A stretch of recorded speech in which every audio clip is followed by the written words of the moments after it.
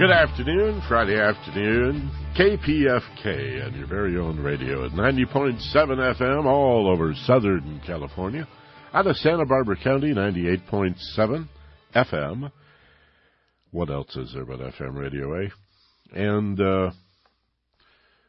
what's the rest? Streaming for the world at kpfk.org, of course, on the internet for everybody to listen to. It blows my mind. You know, we have this... I don't even know what my web guy calls it, some sort of monitor that we put on the website that gives you all kinds of information about who's visiting your website. And we're getting hits from all over the world.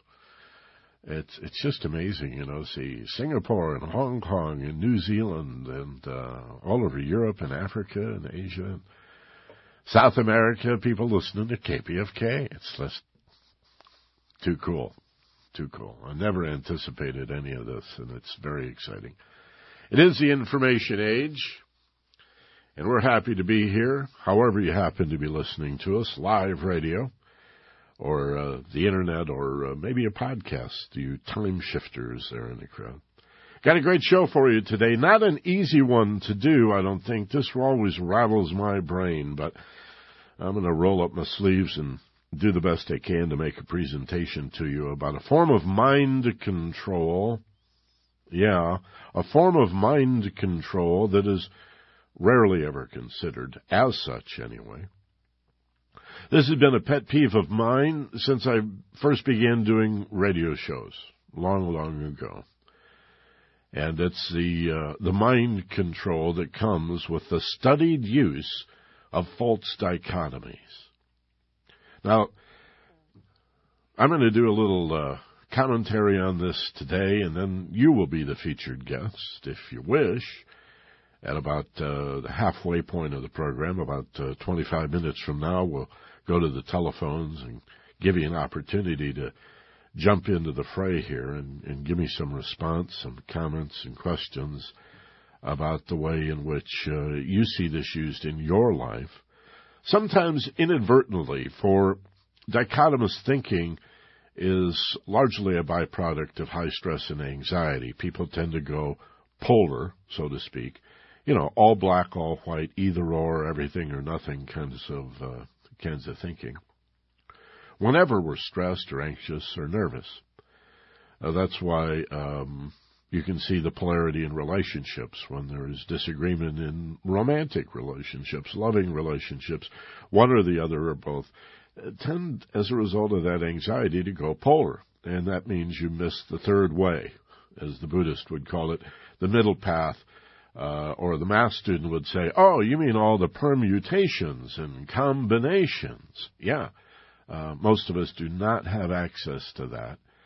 And then when there are people who studied this, and believe me, don't give Bush credit for it, but there is an Office of Perception Management, a rather Orwellian title, in the executive office.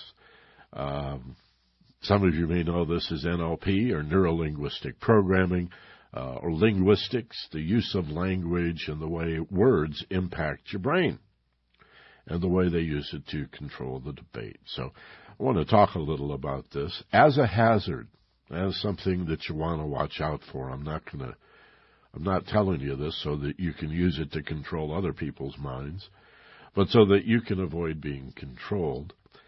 And see the red flag when it comes up. Whether it's love it or leave it. Remember that in the 60s? Love it or leave it. If you're not on board with Dick Nixon, then you must be some pinko. Go to Moscow, you anti-war hippie. And the current version of that, of course, is stay the course or cut and run. No permutations, no combinations. And it just comes up time and time again. So that's our topic today. Again, I'm going to comment on it in depth, and then we'll go to the phone. So if this intrigues you already, stick around and see what other KPFK Intervision listeners have to say about it.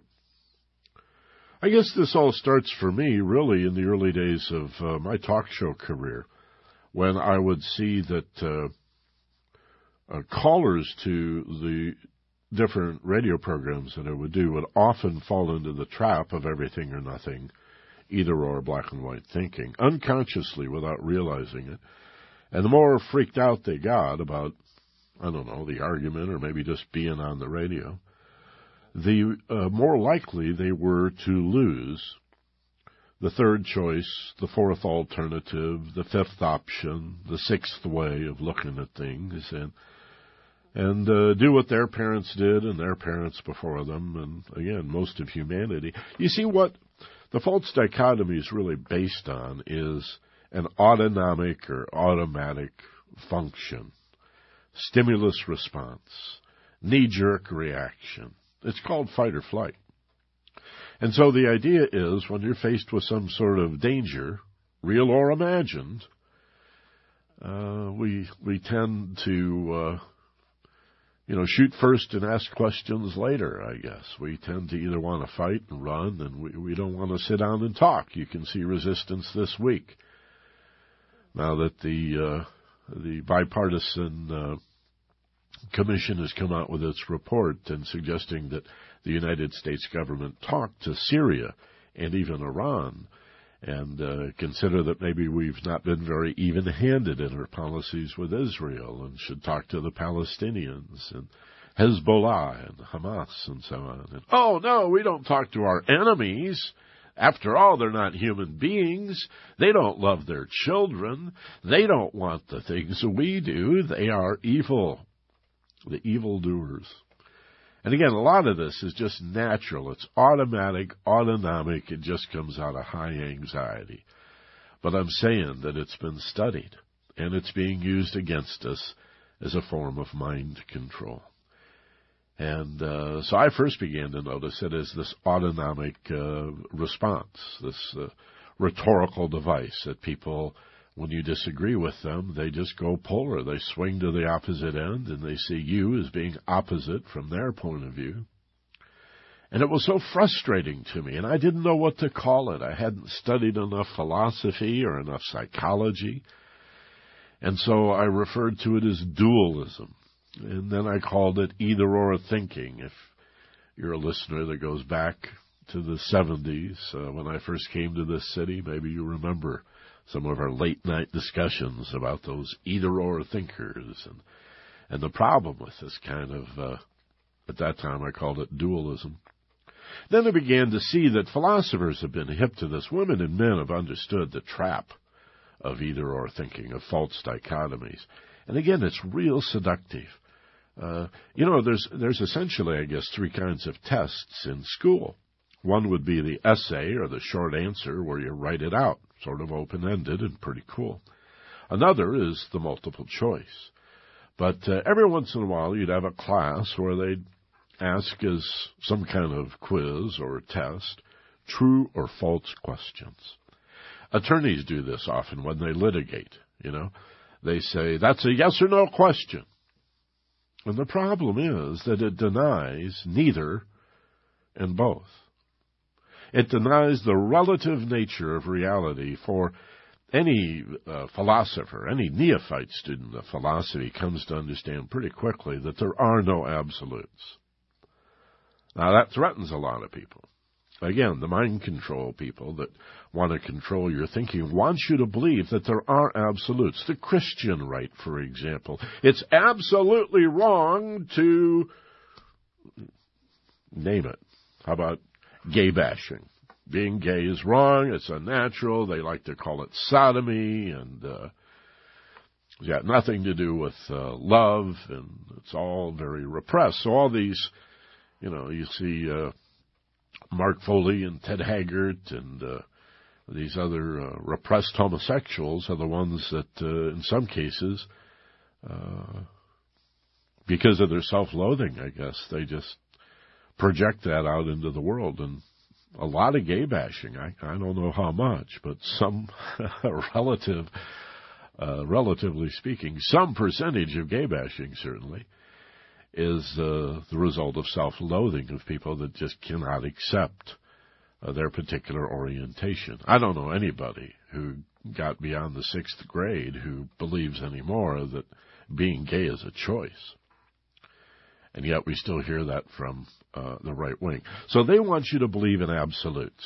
Okay, Jesus is God, and that's an absolute. And, he didn't, by the way, Jesus didn't really mean that thing about the poor. What Jesus is really about is you driving a Rolls Royce, and so on and so forth. So we often hear ourselves accused of relativism. Don't be a relativist. And yet Einstein pretty much proved that all things are relative, had a couple of theories of relativity. And it's not just math and science that things are relative. Consider that everything is relatively true, or true to some degree. And that what we want to watch out for are the absolutes. And that's the problem that we get into. When you start thinking in terms of absolutely right or absolutely wrong, we get into stay the course or love it or leave it. That kind of nonsense. And again, I think it's nothing short of mind control. There's a wonderful book I'd like to recommend if you've yet to read it. It's been out a long time. It came out shortly, it must have been the early 50s, I guess. Man's Search for Meaning by Viktor Frankl. Have you read it? Viktor Frankl was a survivor of the Nazi concentration camps in World War II. And in this classic, Man's Search for Meaning. Did I say Man's Search for Survival? I may have misspoken. Man's Search for Meaning. Although survival works there, doesn't it? He talks about how so many people died in those concentration camps. I mean, beyond being killed and gassed and murdered, just died for lack of hope. We're not able to cope with the degradation, with the starvation, with the freezing temperatures, all of the cruelties that were heaped upon those people. But there were a few that he saw that somehow maintained their dignity, their kindness, their generosity, even their optimism through the whole ordeal. And he concludes in this classic book, Man's Search for Meaning, that this is something that nobody can take away from human beings, their right to decide for themselves. Nobody can steal from you your ability to think for yourself, to decide what's right or wrong, what's good or bad, and the relative nature of these ideal concepts. Something can be relatively true, and again, is much more likely to be relatively true, that is true to a certain degree, than absolutely true. Save that for the true or false questions in kindergarten and grade school, right? But when these mind control people in the federal government, and the Democrats do this, but they're way behind in sophistication. The Republicans, the neocons, they've really studied this. Sean Hannity and Bill O'Reilly and Rush Limbaugh, these guys have all studied NLP. There's no question about it. And how to manipulate language. And if you disagree with them, you've sensed it, but maybe you really weren't sure how they did it. Well, I'm going to take issue with Viktor Frankl. God bless him. And he's no longer with us, of course. But I think that can be taken from us, our ability to think for ourselves, to reason, to be reasonable, That to understand things as relatively true and relatively false, or right and wrong as a matter of degree, or depending upon your particular point of view, especially in a democratic and ideally a pluralistic society, we have to look at the relative nature of good guys and bad guys. When we don't, what we end up with is God's on our side, as in the case of war. Or now, America, well, we've taken over Iraq, although you could argue with whether we've taken it over. We are certainly an occupying force, and we pretty much control areas of Baghdad, the green zone for sure. And Abu Ghraib, that's my point, we have control of the prison. So torture still goes on in Abu Ghraib. You see, there was torture there under Saddam, and there's torture now. But you see, the difference is we do good torture. This is the problem with false dichotomies, black and white thinking. And the mind control that I'm arguing flows from it, and it's intentional use to take away your right to think for yourself. We are the good torturers. It's okay if America waterboards, because we're the good guys. It's okay if we kill civilians. Oops, sorry, didn't mean to. Well, an unfortunate happenstance of war, collateral damage. Sorry, you 10,000, you 100,000, you 700,000 people we've slaughtered in Iraq. Didn't really mean to. This is where the insanity of this whole situation comes from. The idea that some bullets are good bullets and some bullets are bad bullets, and there are good bombs and bad bombs. And it has nothing really to do with the intention. It's when you explode people and blow them up because God is on your side, whether you want the oil or whether you just want the war bucks, or whether you want forward bases in the Middle East, or whether you just want Starbucks and McDonald's and Kentucky Fried Chicken on every corner in Baghdad. Whatever the motive, I think if you go, and that's what this program is largely about, is philosophy. If you go to the roots, if you get radical, and that's what the word radical really means, to the roots, so much of what's wrong in the world is this false dichotomy, this either-or thinking, all black or all white, everything or nothing. You're either a good guy or a bad guy. You can't be both. Well, of course you can. Good people do bad things. Bad people have some redeeming qualities. But you see, it's a challenge. Then you really do have to think for yourself, and so many of us don't want to think for ourselves. This is why AM radio has been taken over by right-wing, hateful, nasty talk show people, because they've reduced the debate to everything or nothing, to right or wrong, to love it or leave it, stay the course or cut and run, you're on my side or their side.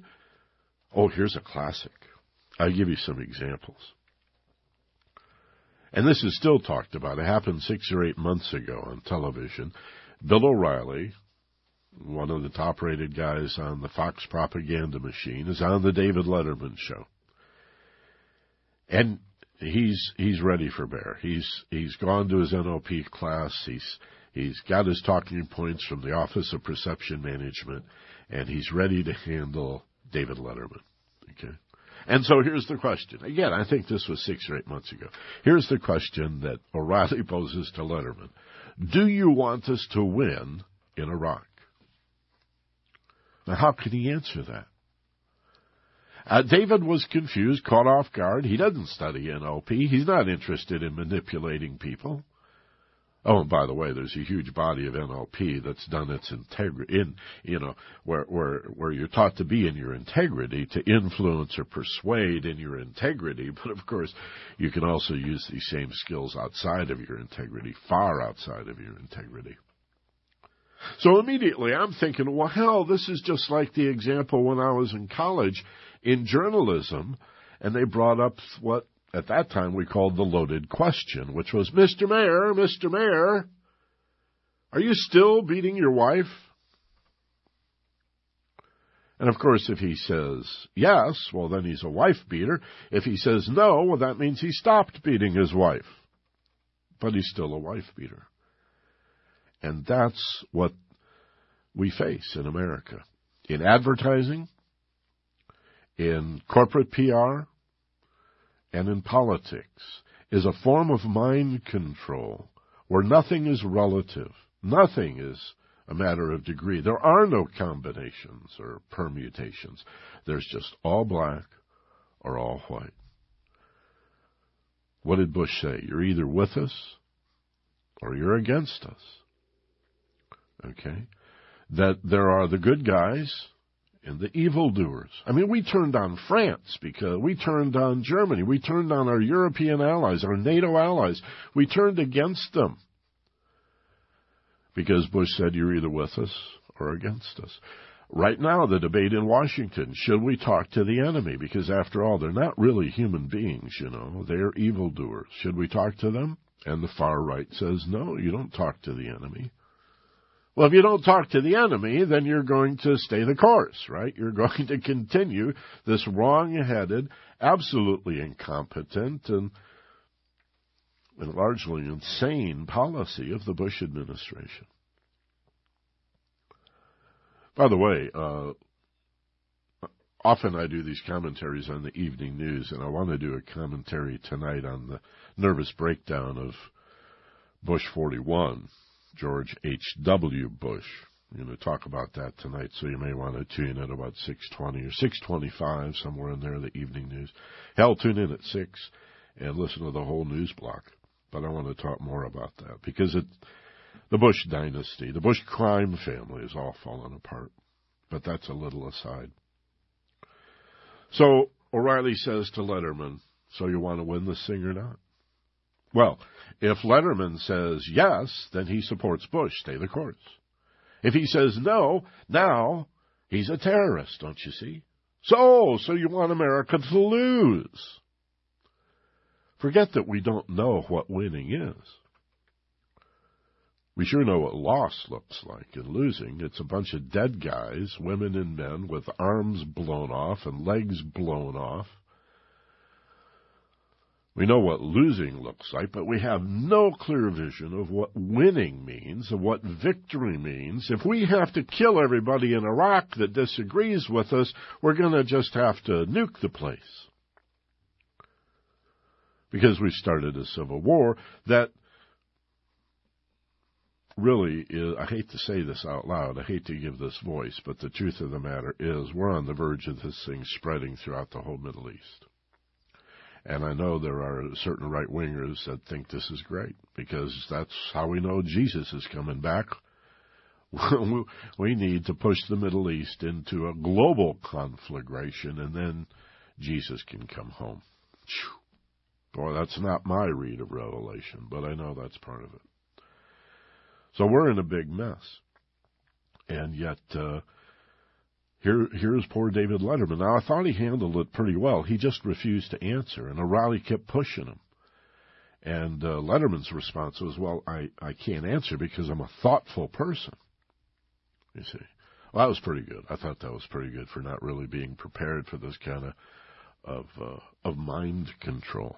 But it's in a question that's impossible to answer. It's a loaded question because it suggests, again, that it's appropriate and good and true and right to have this kind of either-or thinking, these false dichotomies, that it's always everything or nothing. And it's again, I think it really is a form of mind control, and I really want to know about your frustration in dealing with it in your life, whether it's people in your life that tend to bit flip and go either-or on you, or whether it's the news, or, politics and advertising, same thing. You've got this emphasis. This is the way you are controlled. It's part of the mechanism. If I say it even more simply, maybe you can relate to it even better, which is those who try to control you are always going to use some aspect of fear. Fear is how you are controlled. Okay, love sets you free, so fear is the way in which you're controlled. Further, you have a vicious cycle, because part of the insidious repercussions and implications of either-or thinking, all black and all white, everything or nothing, is that it includes the concept then that if things are not relative, then all differences are opposites. Do you get that? And if all differences are opposites, then anybody who disagrees with you, no matter to what degree, it might be hardly like you agree on 98% of things, but here's this little 2% area where you disagree, and then bam, you go polar on that. And if everything that's different, if everyone who disagrees with you is in opposition to you, if every thought that doesn't strike you quite right, or every feeling that doesn't just fit hand in glove with you, you see as being in opposition to you, that's pretty scary. That's pretty threatening. Now you have even more stress, and you're even more likely to see things as fight or flight, all good or all bad, winners and losers, love it or leave it, okay, dead or alive. You're either with us or against us. Mind control on a very high order. Lives are wasted. Whole lives are wasted. People can live their whole life. Maybe you've got parents that do this. Maybe this is insight into why you never got along with dad or mom. Because as soon as they get nervous or anxious, bam, they go polar on you. And they're right and you're wrong. And there's no middle ground. There's nothing in between. And usually no format for getting heard or understood. Because it's not discussed. It's not taught. There's very little understanding of it. And again, philosophy is full of admonitions. Don't go here. Don't stay off the poles. It's sort of, if you think of a football field, it's sort of like trying to find some sort of adventure in the end zones. You know, end zones are where you go when you score, but the playing field is here, the middle. That's the playing field. That's where truth is always found. Never in an extreme. There are no extremes. There is no, in the swing of the pendulum, there is no 100-0, and on the other swing 0-100. It's 50-50 in the middle, and then, 60-40, 70-30, 80-20, 90-10, 99-1, but then it begins to swing back the other way. There's no reality out there. The end zone is out of bounds. Absolutes do not exist. Nothing is all right or all wrong, except arguably spiritual things, which are still merit some discussion and some debate. God is, in philosophy, referred to as the absolute. God is a word religious people use. The absolute is often used in philosophy for the totality of things. The absolute. But down here in form, in physical dense. Don't you see this in the Tao sign also, that beautiful symbol of the sine wave, one side being all black with just a little dot of white. The other side being what would seem to be the opposite, all white, except there's just a little dot of black. And in the wisdom of the Tao, there are no absolutes down here. And then they put in an emotion. They spin the darn thing on top of that. And it's all circumscribed by a circle representing the ultimate unity of things. This is a program, Intervision, on philosophy, on spirituality and philosophy, the roots of our problems. And gosh, this is pretty basic. This is about as radical, as deeply rooted as we can go into the conflicts that humanity puts itself through. In loving relationships, in war, and in everything in between. This need to be right. This need not to be wrong. This ignorance of the middle. The Buddhist calls it the third way. Sometimes it's referred to as the middle way or the mystic's path. But it's not the 50-yard line. It's everything that is not the extreme. And let me finally say this. because this is where it gets really complicated. And I'm sorry, but I just want to, throw all of this against the wall. And there's so much more, but we'll see what sticks, as they say. You say, well, in the good or bad, in the right or wrong, let's just take war and peace or truth. Where do we find that? Where do we find love in this? Well, it's in the middle. Love is not an extreme. And truth, it's in the middle. It's never found in the I'm right and you're wrong. There is no truth there, and there is no love there. It's always in the middle. Might not be the 50-yard line. One person might have more good points than the other person. And the model itself is so limited. Don't you feel the frustration even of left-wing and right-wing politics? And the lefts are the liberals, and the rights are the conservative, and the poor libertarian doesn't know where the hell he is. And someone like me who believes in small government but social justice is a fiscal conservative but a social progressive, part anarchist, part libertarian, and just part leave me the hell alone. And we don't fit into this stupid model of Republicans and Democrats and conservatives and liberals. And the neocons have pushed the whole scale so far to the right that the moderates are now liberals. And people say, where are the moderates? Well, the right wing's been calling them liberals for so long that we don't have any moderates anymore. This is the madness I'd love to talk to you about. And also the vicious cycle that if, as you understand this concept, then if everything that is different is opposite, then that's a pretty scary worldview.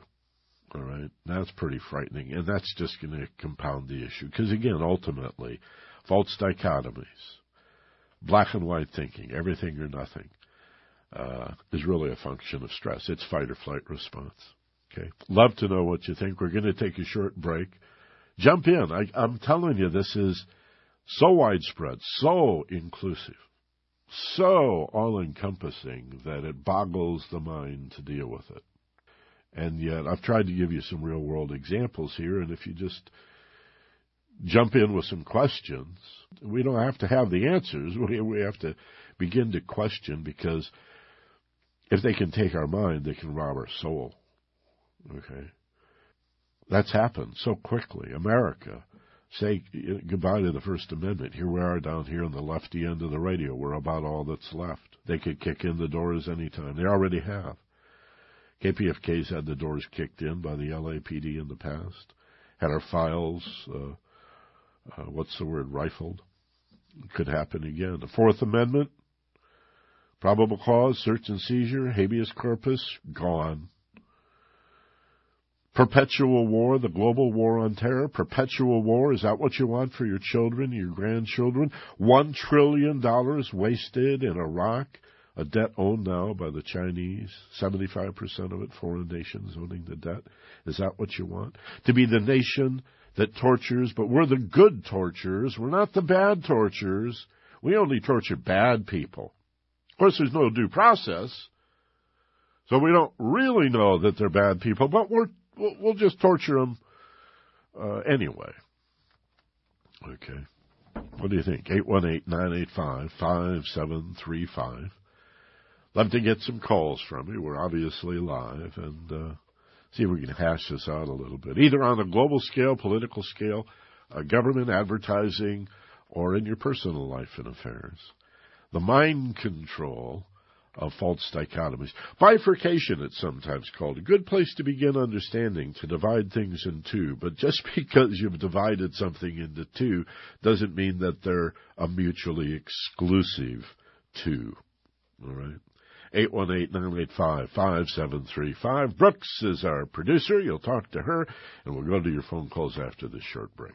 Michael Benner on Intervision. This, my friends, is KPFK.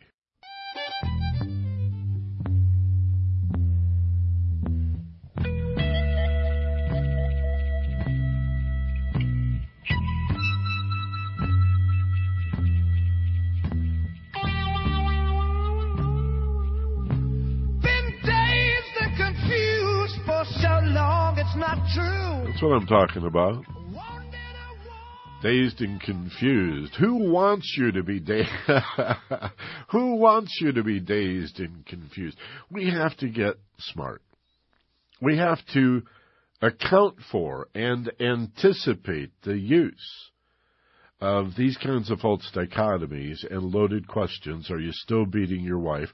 Or O'Reilly to Letterman. And it was like a talking point. You saw it ripple out to all the bobbleheads, Joe Scarborough and Sean Hannity. Do you want to win the war or not? I mean, my God, for 4 or 5 days, that was all you could hear. You want us to win the war or not? I think the best thing to do is refuse to answer. Say that's a false dichotomy. There is a middle way. There is a third alternative and a fourth option and a fifth permutation, and just refuse to participate. Because it's especially insidious when people can rehearse it and, come from a nice, calm, and relaxed place, knowing that they're manipulating you. Most of you probably are experiencing this in your friendships and your romantic relationships. Isn't it funny, the people we love the most, and often it's just one little thing, and it's like, you've forgotten that we agree on 98% of stuff. Now we're just going to have World War III over the 2% as if there's nothing else. And it goes back to that's that lizard brain. It's that, what do they call it, the limbic brain, Suddenly you're a dinosaur. And that's what Bush and these guys want. They not only act like dinosaurs and think like dinosaurs, they've studied in this Office of Perception Management and the dark use of NLP. This used to be part of the human potential movement. I don't know who in the movement, human potential movement or personal development or it was even a quasi-spiritual thing for a while, NLP, went to the dark side and took it to these jerks. But they're using it, man. They're using it on a real high order. Do you still beat your wife?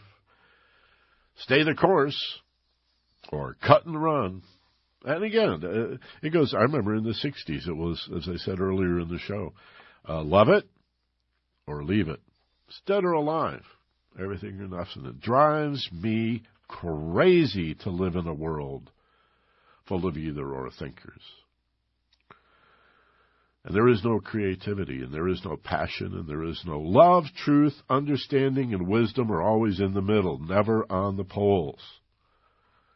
And whether you agree or disagree or come down in the middle, let's hear from you, 818-985-5735. Who do we start with? Malcolm? You're on KPFK, Malcolm, with Michael Benner. Hey. Hi, Michael. How are you? I'm better and better, thanks. How about you? I'm doing well, man. Thanks for a great show again. Thank you. Hey, I had a question. Maybe you can make a comment. If need be, I'll take my answer off the air. You were talking about these cognitive stances of right and wrong, the bifurcation. Right. But I'm wondering if it's not more insidious and more deep than that.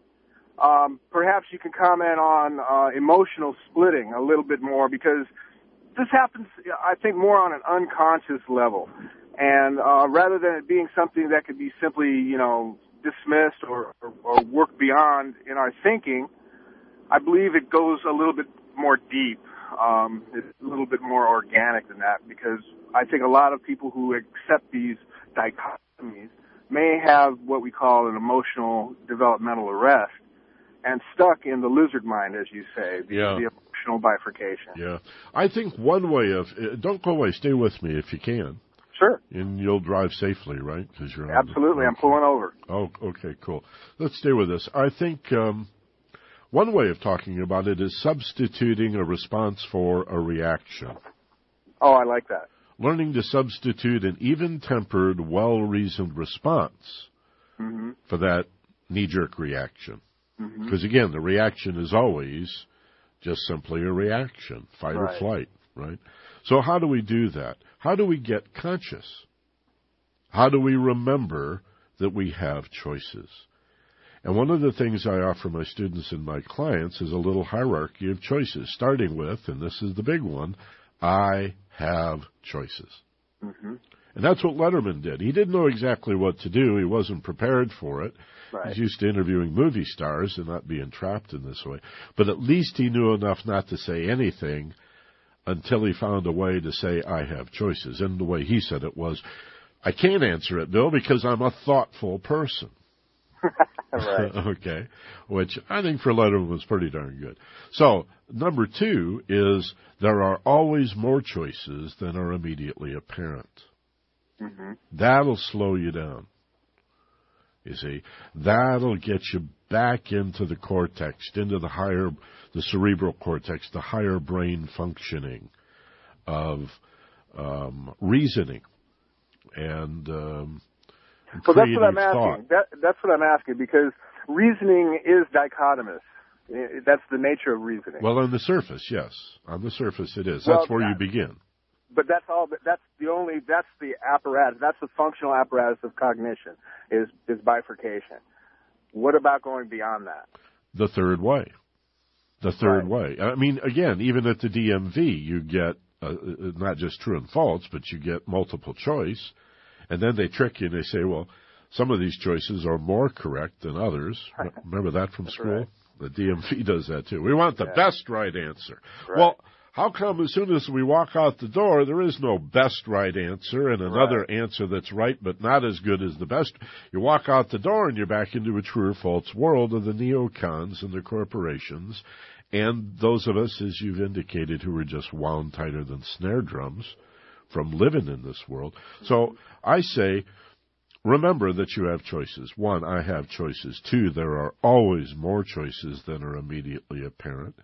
3, the choices are in the area of perception and response.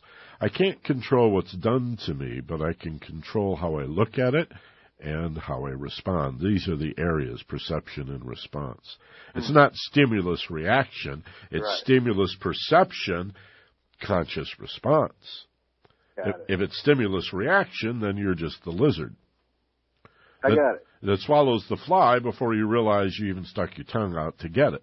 Right. Okay. And that's what I was talking about in terms of the emotional response.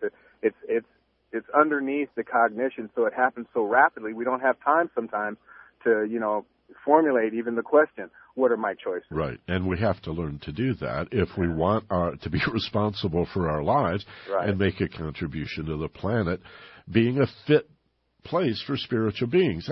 That's one way of looking at our job. We're trying to make a unredeemed planet suitable for occupation by spiritual beings. I like that. All right. And so if I could add a fourth, by the way, it would be, and the choices that I seek in these 2 areas, perception and response, should be not only for my benefit, but for the greater good of all concerned, at least as I perceive it to be. So I have choices. Number 1, there are always more choices than are immediately available. So chill, reflect, introspect, contemplate. 3, my choices are in the area of perspective or perception, point of view, how I look at things, attitude, and what I do with it. Life is less about what happens to us than about what we do with it. Right. And 4th, the answers I'm looking for should go beyond a personal benefit to the greater good of all concerned. Nice little 4 steps, but not too many people interested in doing that. Yeah. Try it out. Thank you. Sounds like you're there. I appreciate the phone call. All right, man. And be careful on that freeway. Okay, be well. All right, thank you. Bye-bye. That's what we're talking about today. Again, I think Malcolm makes a good point. Where do you begin to understand anything but the attempt to bifurcate it, to divide it into 2, to find the poles, as if everything is a sporting contest, team sports, And the problem is that becomes dichotomous. Where bifurcation becomes the dichotomy is where those divisions become mutually exclusive, with no overlap and no relationship. And again, now you got a football field with end zones but no playing field. That's not the game I want to play. Let's go to Santa Monica and Maria. You're on KPFK. It's Inner Vision with Michael Benner. Hi, Maria. Hi, Michael. Nice to talk to you. Thanks for calling. Speak up as you can. We'll crank it up on this end. Okay. Is that better? Yes, it is. Thanks. I'm an educator, and I am really glad you bring up this issue of bifurcation, because I teach basic literacy, and I see the problem as one of education and a lack of people's awareness of how we use rhetoric and language in general. And we've gotten away from, educating people to simply just training them to use language in very functional ways. What do you think about that perspective? Yeah, training instead of education. I like that. My friend and colleague for many years, Steve Snyder, has always had a distinction that I thought was good. He said, school comes from a word, ishkin, that means to contain, like a school of fish. Right. There's no individuality. If one moves, they all move in the same direction at the same time to the same degree. And your word training is a lot like school and to contain. But education, Steve would point out, and I've heard him do this countless times, I think it's just so good, means from educare, to bring forth, to bring out, to unfold. And my concern when it comes to education is that if you've got 35 or 40 students in a class, it's much easier to jam in than draw out. And if we would really commit ourselves to educating our children, we would have no more than 8 or 10 students per qualified teacher, and then you could work with them in a group setting for the social skills, but also as individuals to honor their particular learning styles and their process. And wouldn't it be nice if we could be interested not just in the right answer, but how they arrived at that answer? Right. And one of the things you mentioned was the way we're tested also, and most of our testing just doesn't allow us to think through. It's mostly a multiple choice or fill in the blank kind of testing. Yeah.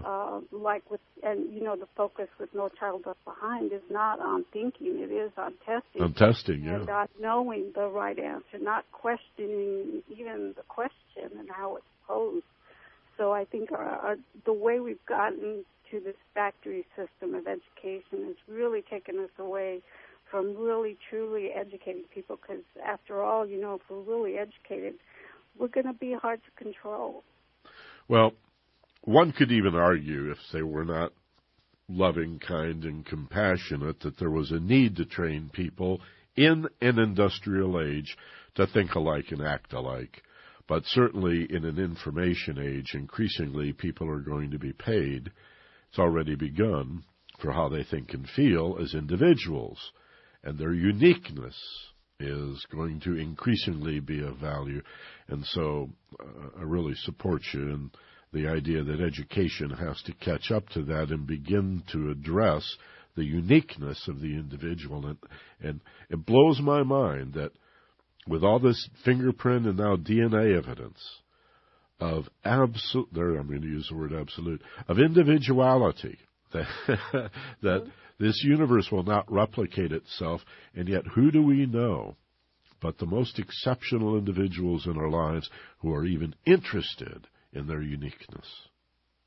Right. And something has to happen en masse for people to become interested in their uniqueness rather than conforming to some conventional lifestyle or way of being or fashion or whatever. Yeah, and that's a training, unfortunately. Yeah. And then we can still cooperate and get along. Again, it's not the poles of anarchy or socialism. It's like, we can all agree that red light means stop and still, be free. Right. We can be educated and be cooperative and work in communities rather than be competitive and antagonistic towards each other. Right? Yeah. Balance, blend, appropriateness. There's a crazy concept, huh? Appropriateness in America. Appropriateness. Yeah. Hey, Marie, thanks for your call.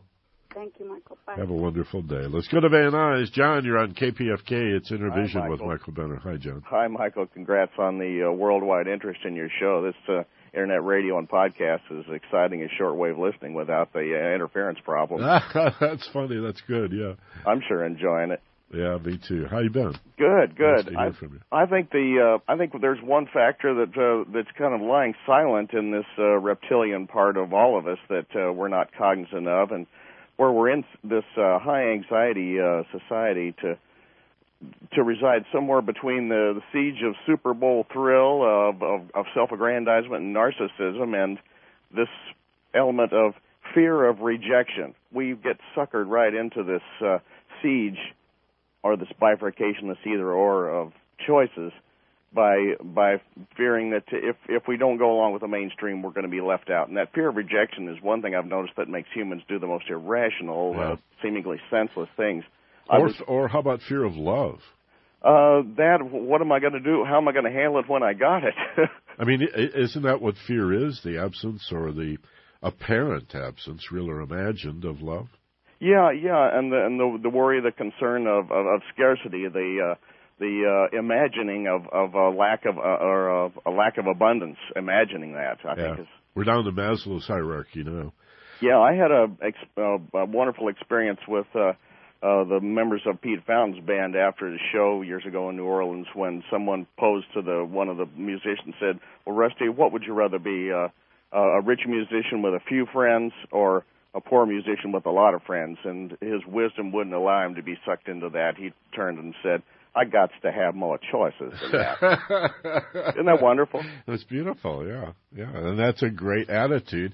Whenever you get that, you see, I'm sort of saving this for the end of the show, but we're pretty close, so I'll say it here and share it with you and everyone else at this point. I think so much of what we see either in politics as reform and improvement, or religious people tend to call it redemption, uplifting. In alchemy, it's transmutation. The Jewish community has a term, atonement, which means at one-ment, harmonizing. So much of it is in our attitude, simply, John, going from the or to the and.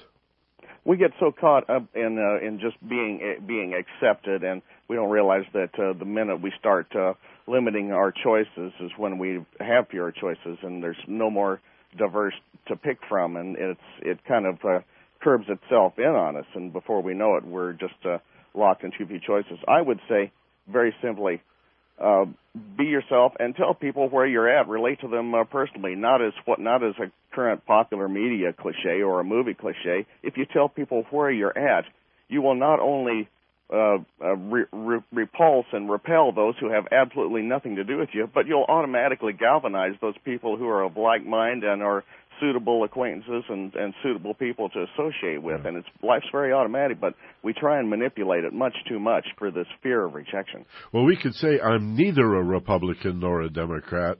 I'm neither a capitalist or a socialist, communist. But it might be better if we said I'm all of that. Remember, Gandhi said, I am a Hindu and a Buddhist and a Jew and a Christian.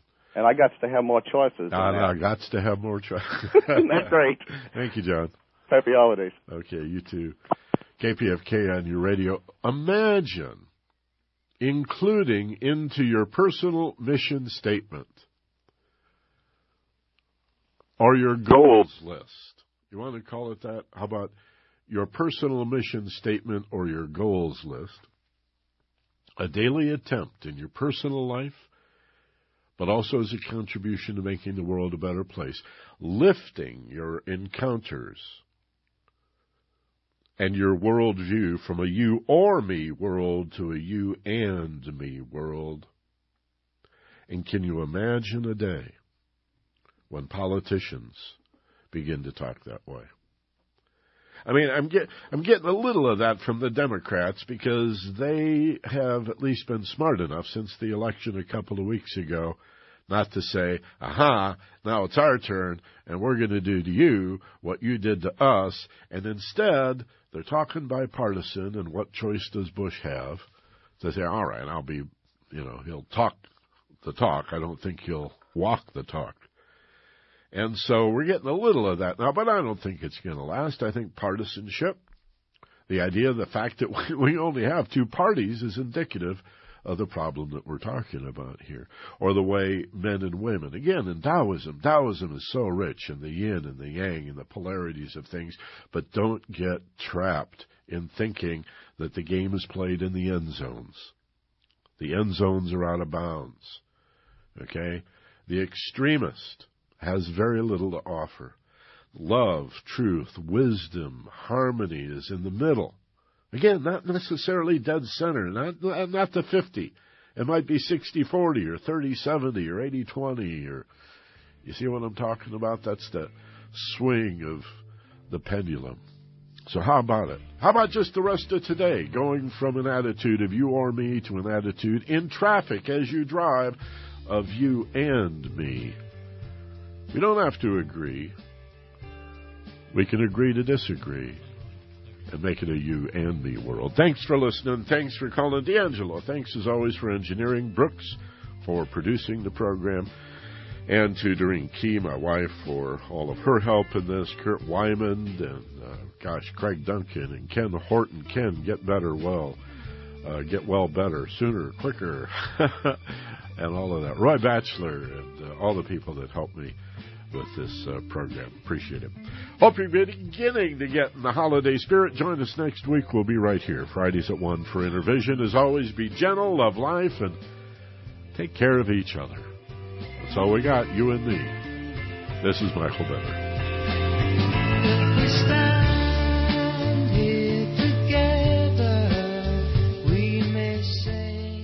You've been listening to Intervision on radio powered by the people, KPFK, 90.7 FM Los Angeles, 98.7 FM Santa Barbara, and universally at kpfk.org.